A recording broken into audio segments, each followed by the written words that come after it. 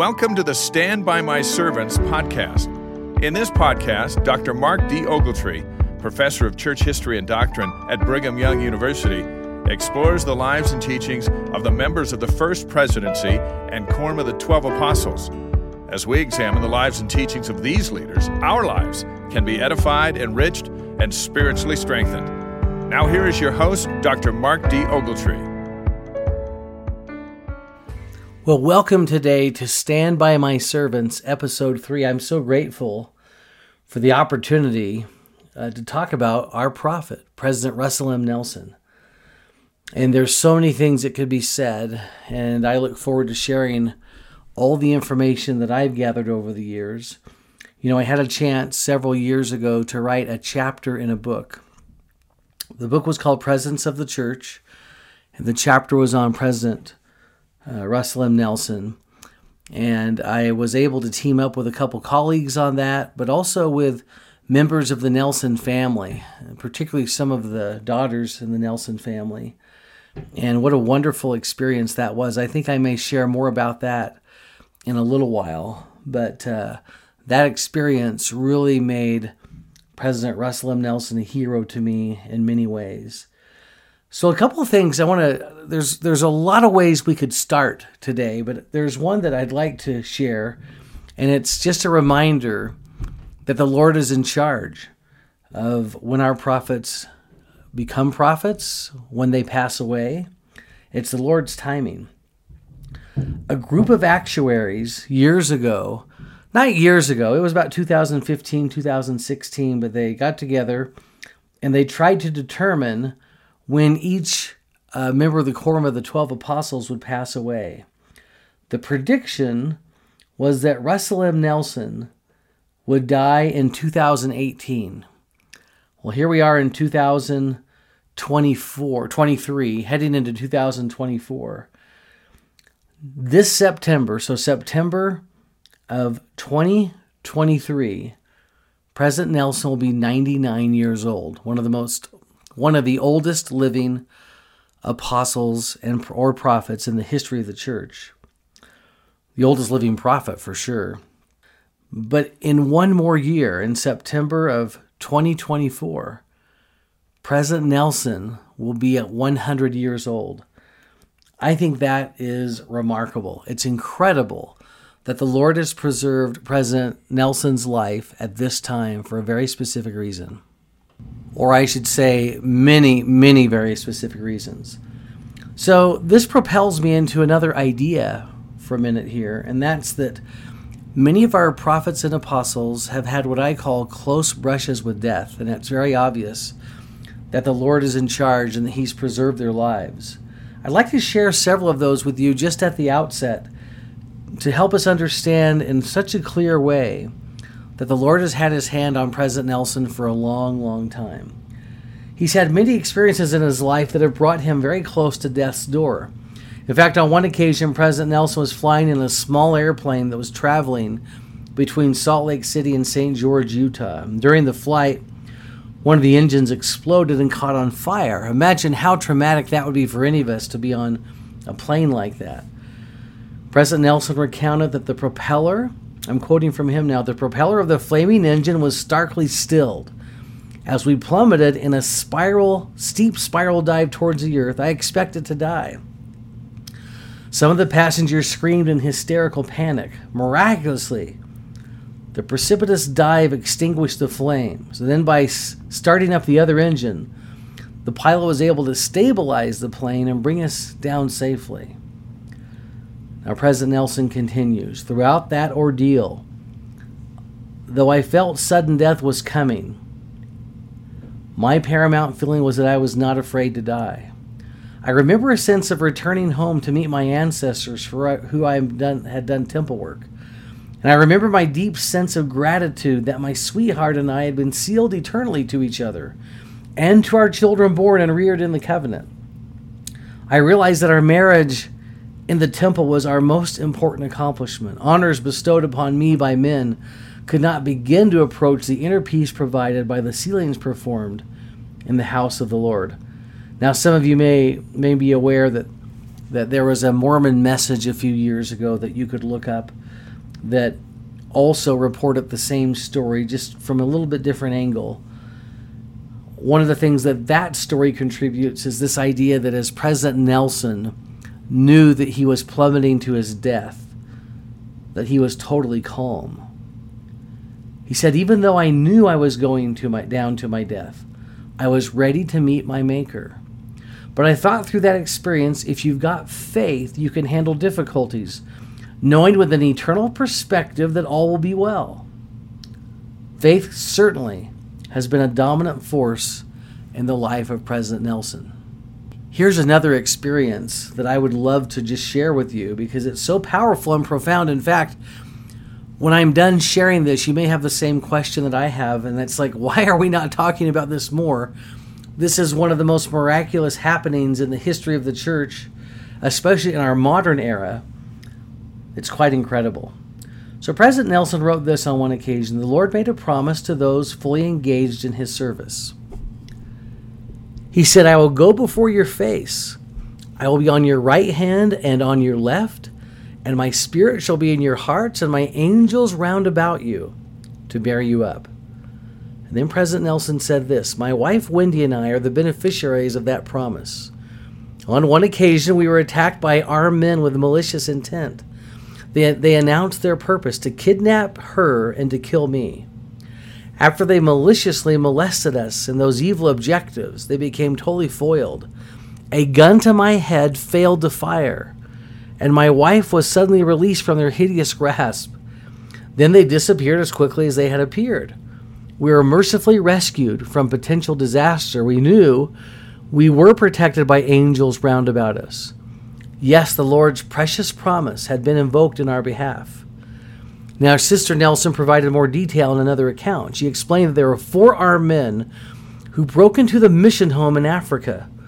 Blair and Cindy Packard, presidents of the Mozambique Mapatu mission, Elder William and Sister Shanna Parmley of the Africa Southeast Area Presidency, an elder and Sister Nelson at the time, were dining together when the assault occurred. During the attack, Sister Packard suffered a broken arm, while others in the group, including President and Sister Nelson, suffered cuts and bruises.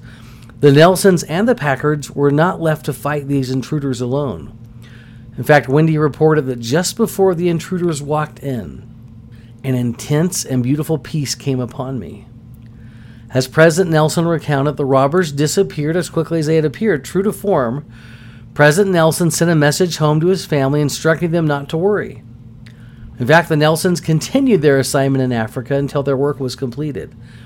Now, how many of us who would go through a traumatic experience like that, and if we were on church business, so to speak, or a mission of some kind or whatever, would basically after that say, okay, check please, I'm good, I'm done, I'm ready, I'm going home right now. But true to form, the Nelsons continue to stay in Africa and carry out their mission there. But back to the experience just for a minute. To put a loaded gun to an apostle's head and to pull the trigger and nothing happens. And then for all those people in that party to escape that experience without any real traumatic injuries or death is once again one of the great miracles of our day. Well, we can let all that be the backdrop of now talking about a miraculous life of President Nelson. Let me give you some history here. President Nelson was born in Salt Lake City on the 9th of September, 1924, to Marion C. and Edna Anderson Nelson. Marion C. Nelson, Russell M. Nelson, Russell Marion Nelson carries the name of his dad. One of the things he talked about is that he grew up in a home where there was a lot of love and a lot of compliments and praise. His parents, though, were not active members of the church. They did not attend church, in fact, at all until later in life. In fact, it wasn't until 1977, at the age of 80, that Marion Nelson was ordained an elder. Now, that was February. In March of 1977, Marion and Edna were sealed in the Provo Temple. And so for the bulk of President Nelson's life, his parents were not active in the church. But I love how he described his home as a home that was full of music, a home where their mother sang to them, a home where love prevailed. President Nelson wrote, completely absent were expressions of anger, criticism, and denigration of others. Now, I will tell you from my own research that despite the fact that President Nelson's parents weren't active in the church, he and his family were very close to who they called Nana and Popsy. Nana and Popsy were great, incredible, wonderful grandparents to these 10 Nelson children. And President Nelson remained close to them with his children throughout their lives. Now, President Nelson, Russell had an inquisitive mind. He skipped 5th grade, in fact, going right from 4th grade to 6th. He never missed a single day of school. He would skip Sunday school, though. In fact, every Sunday, he would play football in Harvard Park. And they would kind of miss, they would miss a little bit of church there, as I described, a little bit of Sunday school. These boys would then tuck in their shirt, straighten their hair, walk home as if they'd been at Sunday school.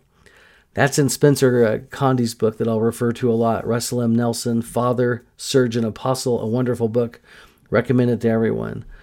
Now, it's interesting as we tell that story. I wonder if President Nelson's parents really cared much that he was missing church, since they weren't at church themselves. But he was the valedictorian at East High School. Remember, he's going to graduate a year earlier than most at the age of 17 because he misses that year of school.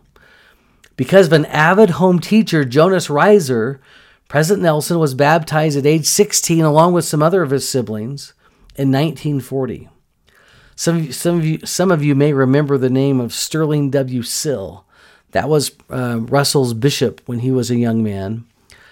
He ordained Russell a priest in 1941 at the age of 17. He was ordained an elder on April the 30th, 1944 by his Bishop Bambro. President Nelson was noted for his perfect pitch. He sang in choirs in high school and in college. He performed in musicals, sang in prize-winning quartets. Some of you are familiar with the story that he's told, that finding alcohol in the basement, his father's alcohol in the basement, and breaking the bottles and pouring those contents down the drain. President Nelson began working at the age of 10 and has worked ever since. He was an errand boy for his father, who had become president of an advertising agency in Salt Lake, never without a job after that. He saved enough money as an errand boy, gave his mother a gift on her birthday with a note that said, "Thanks for having me." Later gets a job as a bank teller, a bank messenger, at Tracy Loan and Trust Company. He works part-time at a photo studio. By the way, President Nelson, one of his hobbies, one of his great joys is taking pictures. He loves to do that. And when he's away on church business, his family will receive an assortment of photos from him. If he attends a grandchild or now great-grandchild's baptism service, wedding, whatever the event is, President Nelson is the one taking those pictures. He also worked as a mail sorter for the U.S. Post Office, every one of those jobs I just mentioned, before he even graduated from high school. What are one of the great common ingredients for apostles and prophets? They were all hard workers. He also played the piano, was on the debate team in high school. He was the student body president and vice president at Roosevelt Junior High School. He was the star of the school play Penrod and Sam. He was a member of the Glee Club. I told you about photography a minute ago. He actually had his own dark room in his house where he could develop photos. At East High School, he was in the a cappella choir. He sang, like we mentioned earlier, with that perfect pitch. He sang in 2 operas. He was on the C team in football as a freshman. At that time, he stood 5 feet 4 inches and weighed about 120 pounds, but by his junior year, he had grown to 6 feet tall and 172 pounds. Tried out for the A team and made it. But even President Nelson tells us that, but you know what? I really didn't play a whole lot because I didn't want to hurt my hands. He said, somehow I knew that those hands would be really important later in my life as a surgeon. And so anyway. All right. Now, President Nelson once again graduates from high school at the age of 17 and goes right into the University of Utah. And one of the interesting experiences that happens in his life early on is some of his friends encourage him to try out for a play. It's the musical production called Hayfoot Strawfoot. And President Nelson says in a church news article years ago that I didn't want to do that. I was resistant to doing it. I was much more concerned about passing biology than being in some play. But now, to quote from his own words here, he said, that when he arrived at the first rehearsal with his nose buried in a book, he heard the soprano voice of a dark-haired young woman on the stage. He stopped suddenly and asked the director, "Who's that beautiful girl singing up there?" "That's Danzel White." "She's the one you'll be performing with," was the reply. President Nelson vividly remembers the feeling that came over him. "I thought she was the most beautiful girl I had ever seen and sensed that she was the one that I would marry." Well, he did marry her. They did date for some time. Russell and Danzel had a courtship that was quite long. They dated for 3 or 4 years before they got married. They were married in the Salt Lake Temple in August of 1945. The relationship between Russell and Danzel was just incredible. What a wonderful partnership. What a wonderful team. An incredible relationship where their strengths flowed into each other. It's kind of interesting. President Nelson shared this experience in the church news years ago, but he's going to graduate as a full-fledged doctor. They must have done things differently in those days where you could go as an undergraduate student and become a doctor. And so he's going to graduate from the University of Utah at the age of 22 as a full-fledged medical doctor. But much of their early life together, Russell and Danzel, with their children that came to them, was spent with financial challenge, as you can imagine. He wrote, "Once we were in debt about $43 above our resources, and to meet the debt, I picked Danzel up after school, took her to LDS Hospital, where we each sold a pint of blood for $25. Then," Russell says, "I took her to work at the music store where she worked. When Danzel's mother found out that I was having Danzel work 2 jobs and then bleeding her in between, I got the general feeling that she didn't think her daughter had much of a husband." We know that President Nelson was an outstanding, wonderful husband, but that speaks to their financial difficulties for sure. So the next move for them after they graduate from the University of Utah, they're going to move to Minneapolis, where President Nelson is now going to spend the next 8 years of his life getting a PhD. When you think that the first 12 or more years of their lives were spent in school, it's amazing to think about. I love the tributes that children have given to Sister Nelson. In fact, once one of the Nelson daughters observed that when someone asked their mother how she dealt with all the stress in rearing a large family, Danzel just calmly replied, "What stress?" How about this? President Nelson shared this experience. He says, "I pay tribute to Sister Nelson, this magnificent wife and mother who has always been supportive. When people have asked her how she managed with 10 children with so little time available from her husband, she has responded with a twinkle in her eyes, saying that when I married him, I didn't expect much, so I've never been disappointed." Oh boy, that's a good one for all of us, right? To maybe lower some of our high expectations we have going into marriage. But I know that Sister Nelson always believed that her husband, Russell, was quite outstanding.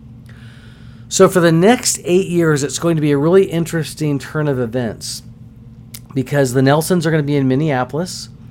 He's going to be working at the University of Minnesota hospitals. And his work there, his contribution there, became landmark. It became foundational for, especially for the field of open heart surgery. So just keep this in mind. So here's President Nelson in the mid-1940s, maybe the late 1940s now, in Minneapolis. And up till that time in world history, if you had a bad heart, you just died. I mean, that's just what happened. If you had heart trouble of any kind, there wasn't really much they could do for you, for a couple reasons. One, there was the belief that President Nelson has shared with us that if you touched a beating heart, that it would stop, which they later learned that wasn't true. But the second quandary, which was just as significant in my mind, was how do you keep a person alive? How do you keep the blood flowing? How do you keep their lungs going and circulation with surgery, right? I mean, how do you perform a surgery on the heart? And so what President Nelson's team did, it was a 5-year research grant, but they developed a machine that would basically become the heart and lung machine. And what it did is it kept patients alive so that surgery could be performed on the heart. And once again, landmark. I mean, you just couldn't do open heart surgery until that time. That machine they used in 1951 for the very first time to perform open heart surgery on a human. They had done it on a few animals before that. What a lot of people also may not know is that when President Nelson came to the University of Utah, as a professor and then had his own practice, he built the first heart-lung machine so that he could perform the first open heart surgery in Utah. Now, there were quite a few experiences that occurred while they were in Minnesota. So it wasn't like they were in Minnesota for 8 years straight. There was several major things that happened. For one, President Nelson went into the Army. When you think of the old show MASH, that's exactly what it was. President Nelson went to Korea. He was part of a mobile team, a mobile army of surgeons that traveled around the countryside and performing medical procedures on military personnel.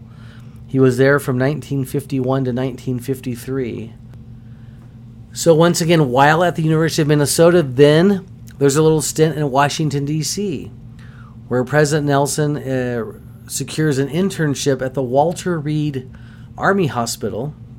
While they live in Washington, D.C., Russell is called into the bishopric at the age of 27 and serves for the first time as a counselor in a bishopric. And then after that, they travel to Boston, where President Nelson performs or secures an internship there at the Boston General Hospital, and has some really interesting experiences, especially in his church service. One that I think is worth repeating right now is the great experience with Wilbur Cox. This experience was shared in General Conference, in the April 2018 conference, Ministering with the Power and Authority of God. And I'll just read President Nelson. Here we go. An experience I had more than 60 years ago in Boston taught me how powerful the privilege of ministering one-on-one can be. I was then a resident surgeon at the Mass General Hospital, on duty every day and every other night and every other weekend. I had limited time for my wife and our 4 children and church activity. Nonetheless, our branch president assigned me to visit the home of Wilbur and Lenora Cox, with the hope that Brother Cox might come back into activity in the church.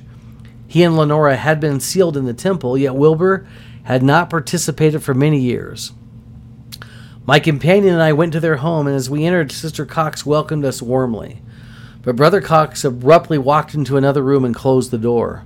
I went to the closed door and knocked. And by the way, this is me inserting this, but what courage of President Nelson. And after a moment, I heard a muffled, "Come in." I opened the door to find Brother Cox sitting beside an array of amateur radio equipment. In that small room, he lit up a cigar. Clearly, my visit was not all that welcome. I gazed about the room with wonderment and said, "Brother Cox, I've always wanted to learn more about an amateur radio. Would you be willing to teach me about it? I'm sorry I can't stay any longer tonight, but I'd love to come back another time." He hesitated for a moment and then said yes. Now, time out right there for a minute, but what a master minister in President Nelson to read the situation, to know that this man is not going to want President Nelson to stay long, but also to have an excuse to come back. President Nelson plants that seed, but also to find, okay, what is Brother Cox interested in? And obviously he's interested in amateur radio work. So let's build on that. Well, anyway, after President Nelson said, "I can't stay any longer tonight. Could I come back another time?" Brother Cox hesitated for a moment and then said yes. And that was the beginning of what became a wonderful friendship. I returned and he taught me. I began to love and respect him. Through our subsequent visits, the greatness of this man emerged. We became very good friends, as did our dear eternal companions. Then, with the passage of time, our family moved away, and local leaders continued to nurture the Cox family. 8 years after that first visit, the Boston stake was created, and can you guess who its first stake president was? Yes, it was Brother Cox, and during subsequent years, he also served as a mission president and as a temple president. Now, sometimes the church is like one big Seinfeld episode, and what I mean by that is everything's connected. So you have probably heard President Eyring say, or quote, well, I'll just tell the story. He says, "Many years ago, I was a counselor to a district president in the eastern United States. And more than once, as we were driving to our little branches, he said to me, 'Hal, when you meet someone, treat them as if they were in serious trouble, and you will be right more than half of the time.'" Now, when President Eyring first shared that story, it was 2004, and he added by saying, I thought that this man was quite pessimistic to say that. Now here is President Eyring in 2018 in a talk called Try, Try, Try, saying not only was he right, but I've learned over the years that he was too low in his estimate. It's amazing how much we can learn with time and experience, right? But anyway, that was Wilbur Cox. That was Wilbur Cox, that district president that taught President Eyring that great lesson. And here was President Nelson, very instrumental in bringing Brother Cox back into full activity in the church. And that is one of the things that happens while they're in Boston. All right, now let's go back to Minneapolis. President Nelson concludes his internship there, and he's going to move to Utah. Now, he has offers to go to different places. The only place he didn't have an offer, but where they wanted to go, was back to Salt Lake. And so President Nelson essentially and Dance will travel back to Salt Lake, bang on a few doors, so to speak, and solicit their services. And he's able to secure a position at the University of Utah in their medical school, but also begins a private practice. And in 1955, after creating that heart and lung machine, he becomes the first surgeon in the state of Utah to perform open heart surgery. Now, I thought it would be fun to take a little deviation here and just talk about some of the different callings in the church that President Nelson had. First, in Minneapolis, he was the Sunday school president, or as we may have called it in that day, the Sunday school superintendent. In Washington, D.C., as I mentioned, he was the second counselor in the bishopric. He was 27 years of age. When they moved to Boston, he was called to be the secretary of an organization called the Adult Aaronic Priesthood. So this sounds like an organization that was tailored to focusing on those men who were Aaronic priesthood holders but had not been ordained to the Melchizedek priesthood yet, probably were not real active in the church, and President Nelson was trying to track those people down, and I'm sure Wilbur Cox was part of that. When they moved to Salt Lake, and they live in the Bonneville stake, they actually live in the area, in fact, even in the same home for a while that President Nelson grew up in, and in the ward that he grew up in. He's called to be the priest quorum advisor, and in that priest quorum, there are 50 plus priests. It's the largest priest quorum in the church.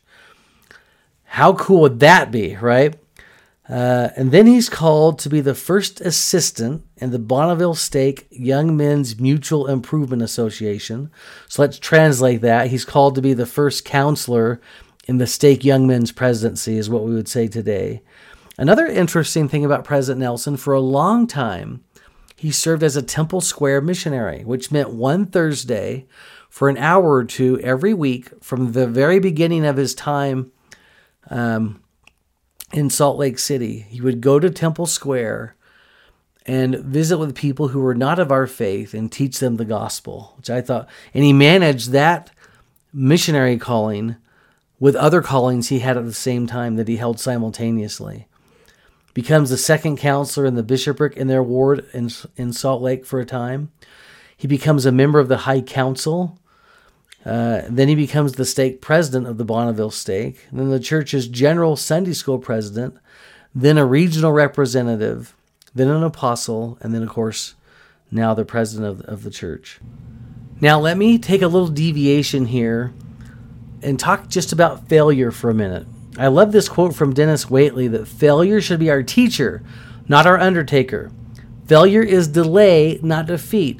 It is a temporary detour, not a dead end. Failure is something we can avoid only by saying nothing, doing nothing, and being nothing. Now here's another one from Napoleon Hill. Every adversity, every failure, every heartache carries with it the seed of an equal or greater benefit. And then here's John Green. What is the point of being alive if you don't at least try to do something remarkable? And by the way, we may fail, and we may fail a lot. Success is not final. Failure is not fatal. It is the courage to continue that counts. That's Winston Churchill. Well, to make a long story short, President Nelson did not have incredible success at first, nor did anyone in the field of open heart surgery. They were pioneers chartering new territory. And you may remember some of President Nelson's experiences that he has shared very publicly in General Conference about patients that he operated on that just didn't make it, especially some young children. And he talks about how devastating that was. He even shared the experience in General Conference of coming home and crying, of sobbing, because he was just so devastated and he felt so horrible for these families. They had counted on him to save their children, and he wasn't able to do it. But I love this part of that story when he's visiting he stays up all night, he's crying, Dansel's with him, she's giving him comfort. And then when morning came, Dansel finally said, "Isn't it better to keep trying than to quit now and require others to go through the same grief of learning of what you already know?" I listened to her counsel. I returned to the laboratory to work a little harder, to learn a little more, and to strive further. Dansel really, really was the guiding star and the inspiration in President Nelson's life. Now, let me tell you a little bit about President Nelson's call to be the stake president of the Bonneville stake. First of all, he was on the High Council, which was wonderful. There were some who anticipated that President Nelson would be the new stake president. Of course, he did not want to believe that. President Spencer W. Kimball, then Elder Spencer W. Kimball, and LeGrand Richards were the two visiting authorities of the Bonneville stake in 1964 when that stake was to be reorganized. Now, another key point to identify. In that day and in that time period, doctors usually were not called to serve as bishops or stake presidents or anything that took a lot of time. There was just this belief that you would be too busy to serve if you had such an incredible busy profession. And so, for the most part, President Nelson, at least to my knowledge, was the first doctor in the church called to be a stake president. And it was a wonderful, incredible experience, as you would know. And in fact, President Kimball, and I need to call him Elder Kimball here, but when he set apart President Nelson, he blessed him that the quality of his work as a surgeon would increase so that he could have the time to serve as stake president without jeopardizing his patients. Now, that was in 1964. In 1972, President Kimball becomes one of President Nelson's most famous open heart patients, and we'll share that story a little bit later as well. Now remember, that was in 1964. In 1965, towards the end of 65, President Nelson has only been the stake president for a year, and these offers start to come from the University of Chicago. In fact, I'm going to read to you from President Nelson's autobiography. We should make that known to you. It's called From Heart to Heart. If you went on Amazon today, if you think, I'm going to buy that would be so great to have. There were only about 300 copies of that autobiography published. And so when President Nelson became the president of the church, that book went in value from being a book that cost $100 or a couple $100 to, I think, $2,400 or $2,500 today on Amazon. But it's a great book with some incredible stories and experiences shared that President Nelson talked about. But one of them was on November the 12th, 1965. In fact, I recognize that as my wife's birthday just now. Okay, they held conferences with Elder Spencer W. Kimball and Truman G. Madsen regarding the wisdom of accepting the offer from the University of Chicago. Now, let me read that better. But they were at a conference somewhere. I don't remember where. It doesn't say. But when President Kimball, or Elder Kimball, and Truman G. Madsen heard about the University of Chicago offer to President Nelson, they just really encouraged him that he should take it. And once again, that's interesting because Elder Kimball was the one who had just called him a year earlier, obviously through the Lord, but to be the president of the Bonneville Stake. That was on November the 12th. On November the 17th, I'll just quote from Heart to Heart. Danzel and I attended meetings at the Western Surgical Association in Omaha, Nebraska, following which we went to Chicago, where on November the 20th, we were given such a warm and gracious reception by officials from the University of Chicago who were interested in my becoming a professor of surgery there.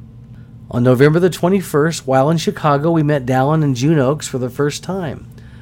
That turned out to be the beginning of a long and splendid friendship. Now, President Nelson is writing this probably in the 1970s or somewhere in there.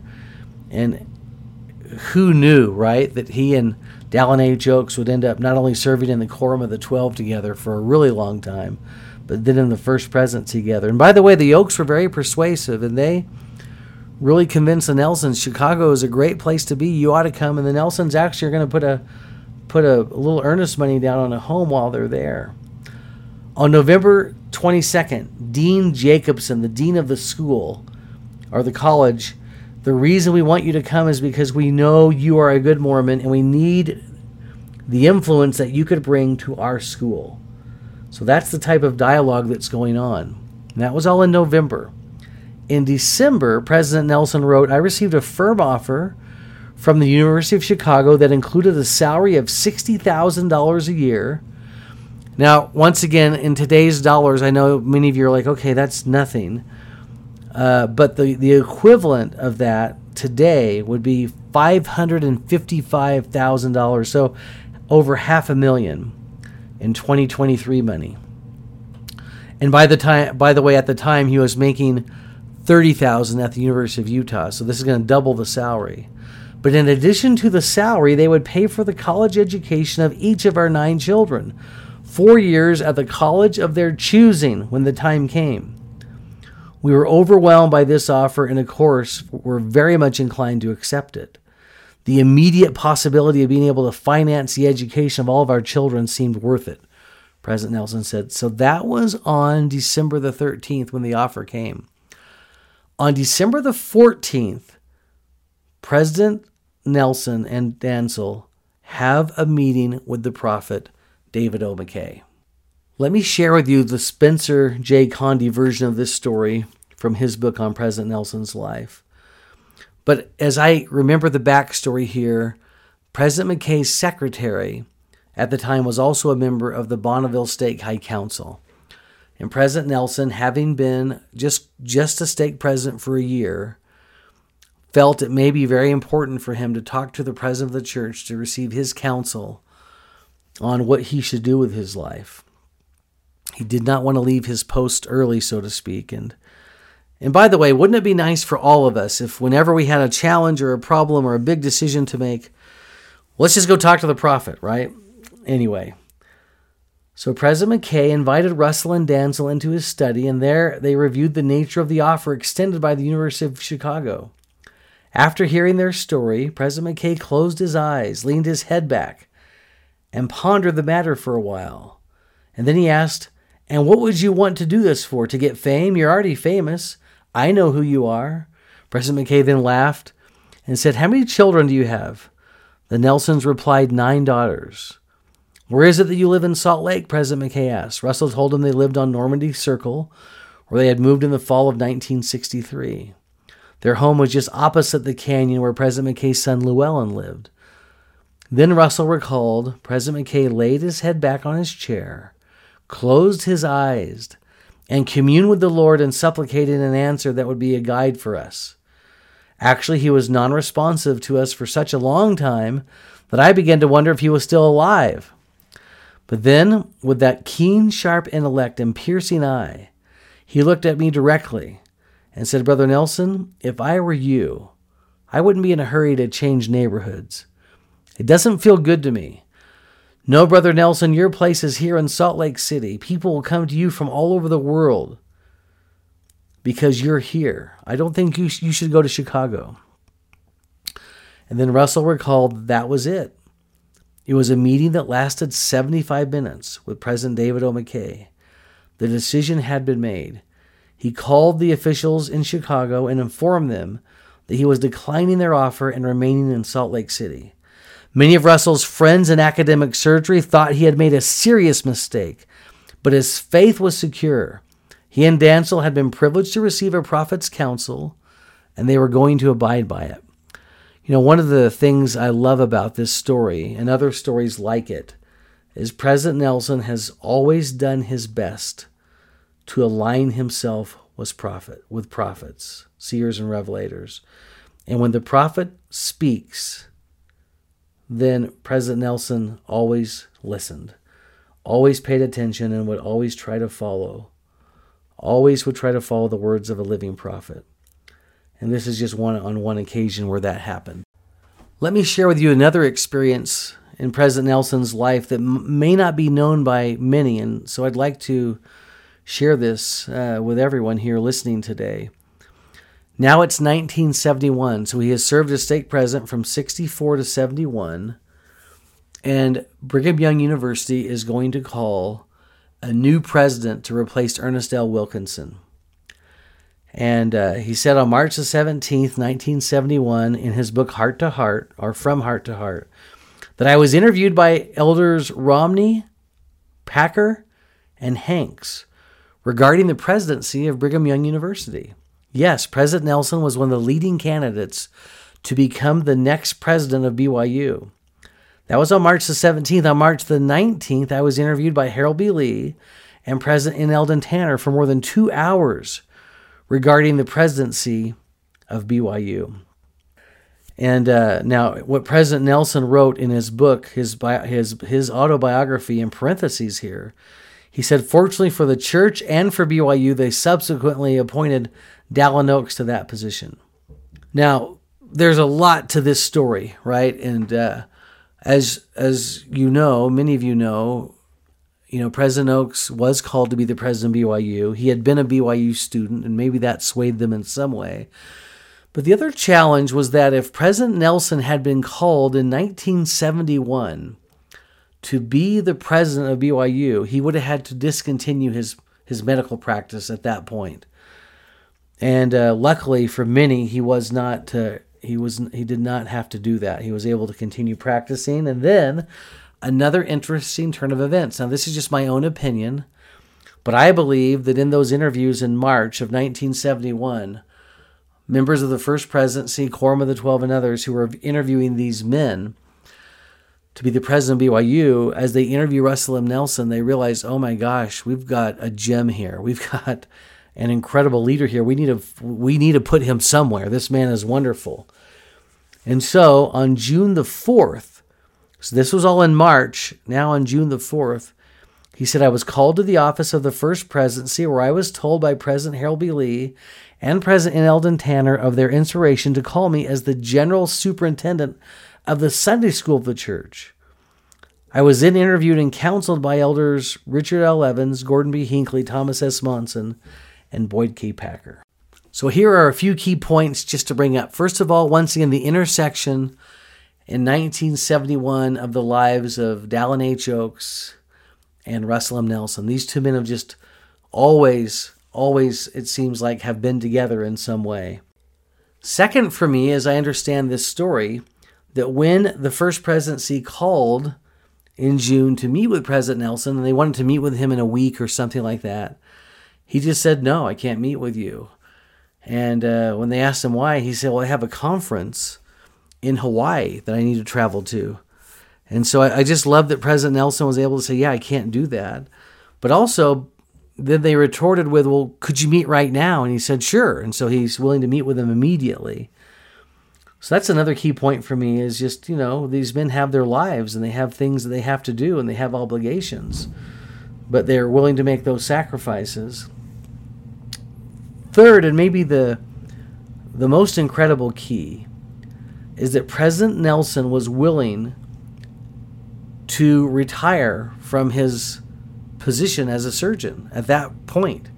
He did not quite understand that being a member of the General Sunday School presidency, you could still keep your full-time job. President Nelson, not knowing that, was willing to leave his medical practice, but the First Presidency insisted. They said, no, you need to stay right where you are professionally. We need you to keep doing that. Now, here is my thought to this whole experience of being called to be the church's General Sunday School president and not being called to be the president of BYU.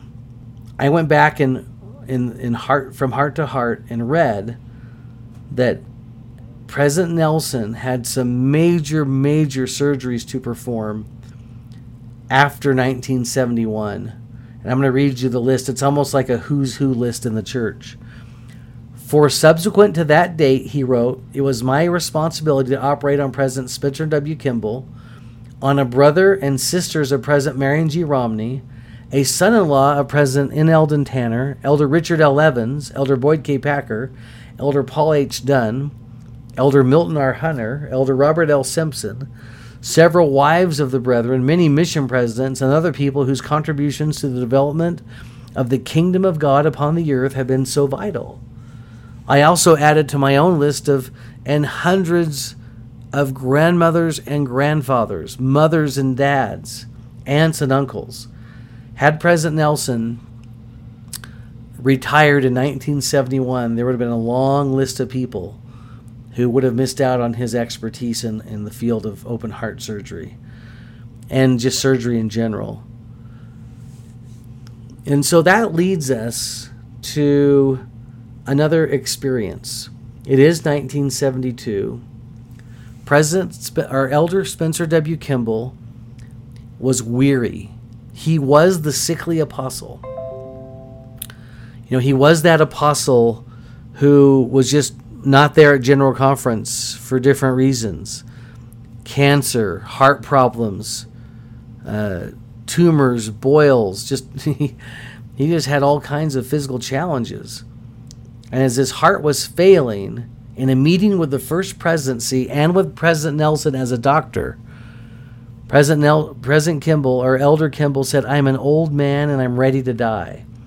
It is well for a younger man to come into the quorum and to do the work I can no longer do.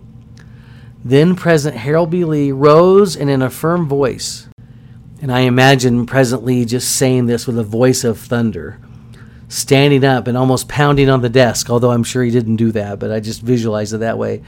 Spencer, you've been called. You are not to die. You are to do everything that you need to do to care for yourself and to continue to live. Then Elder Kimball said, then I will have the operation performed. At that point, Dr. Nelson's heart sank, for the weight of responsibility then seemed to transfer right to his shoulders. But on the eve of the operation, Dr. Nelson receives a blessing under the hands of President Harold B. Lee and President N. Eldon Tanner, counselors in the First Presidency at the time, to the effect that the operation would be performed without error and that he need not fear. The operation was performed on April the 12th, 1972. It was flawless. Thousands of intricate manipulations performed without error according to the blessing that he had received. Even more special to Dr. Nelson was an overpowering feeling that came upon him at the conclusion of the operation. He said that the Spirit told me that I had just operated on a man who would become the president of the church. Now, once again, we read that and go, okay, that sounds great, but what we don't realize, or what some may not realize, is no. President Kimball, in seniority, was behind Harold B. Lee. Harold B. Lee was younger, he was healthy, and who would have ever believed that President Lee would die after a year and a half as the president of the church, and that the weak and sickly Elder Spencer W. Kimball, would take his place. No one would have thought that at the time, but President Nelson came to know that. I love that from a very early age that Russell M. Nelson proved himself to the Lord, that he would be one who would always be willing to do whatever the Lord asked him to do, that he would always be loyal to prophets, and that he would do what they invited him to do. And that made all the difference in his life. And I share that with you in the name of Jesus Christ. Amen.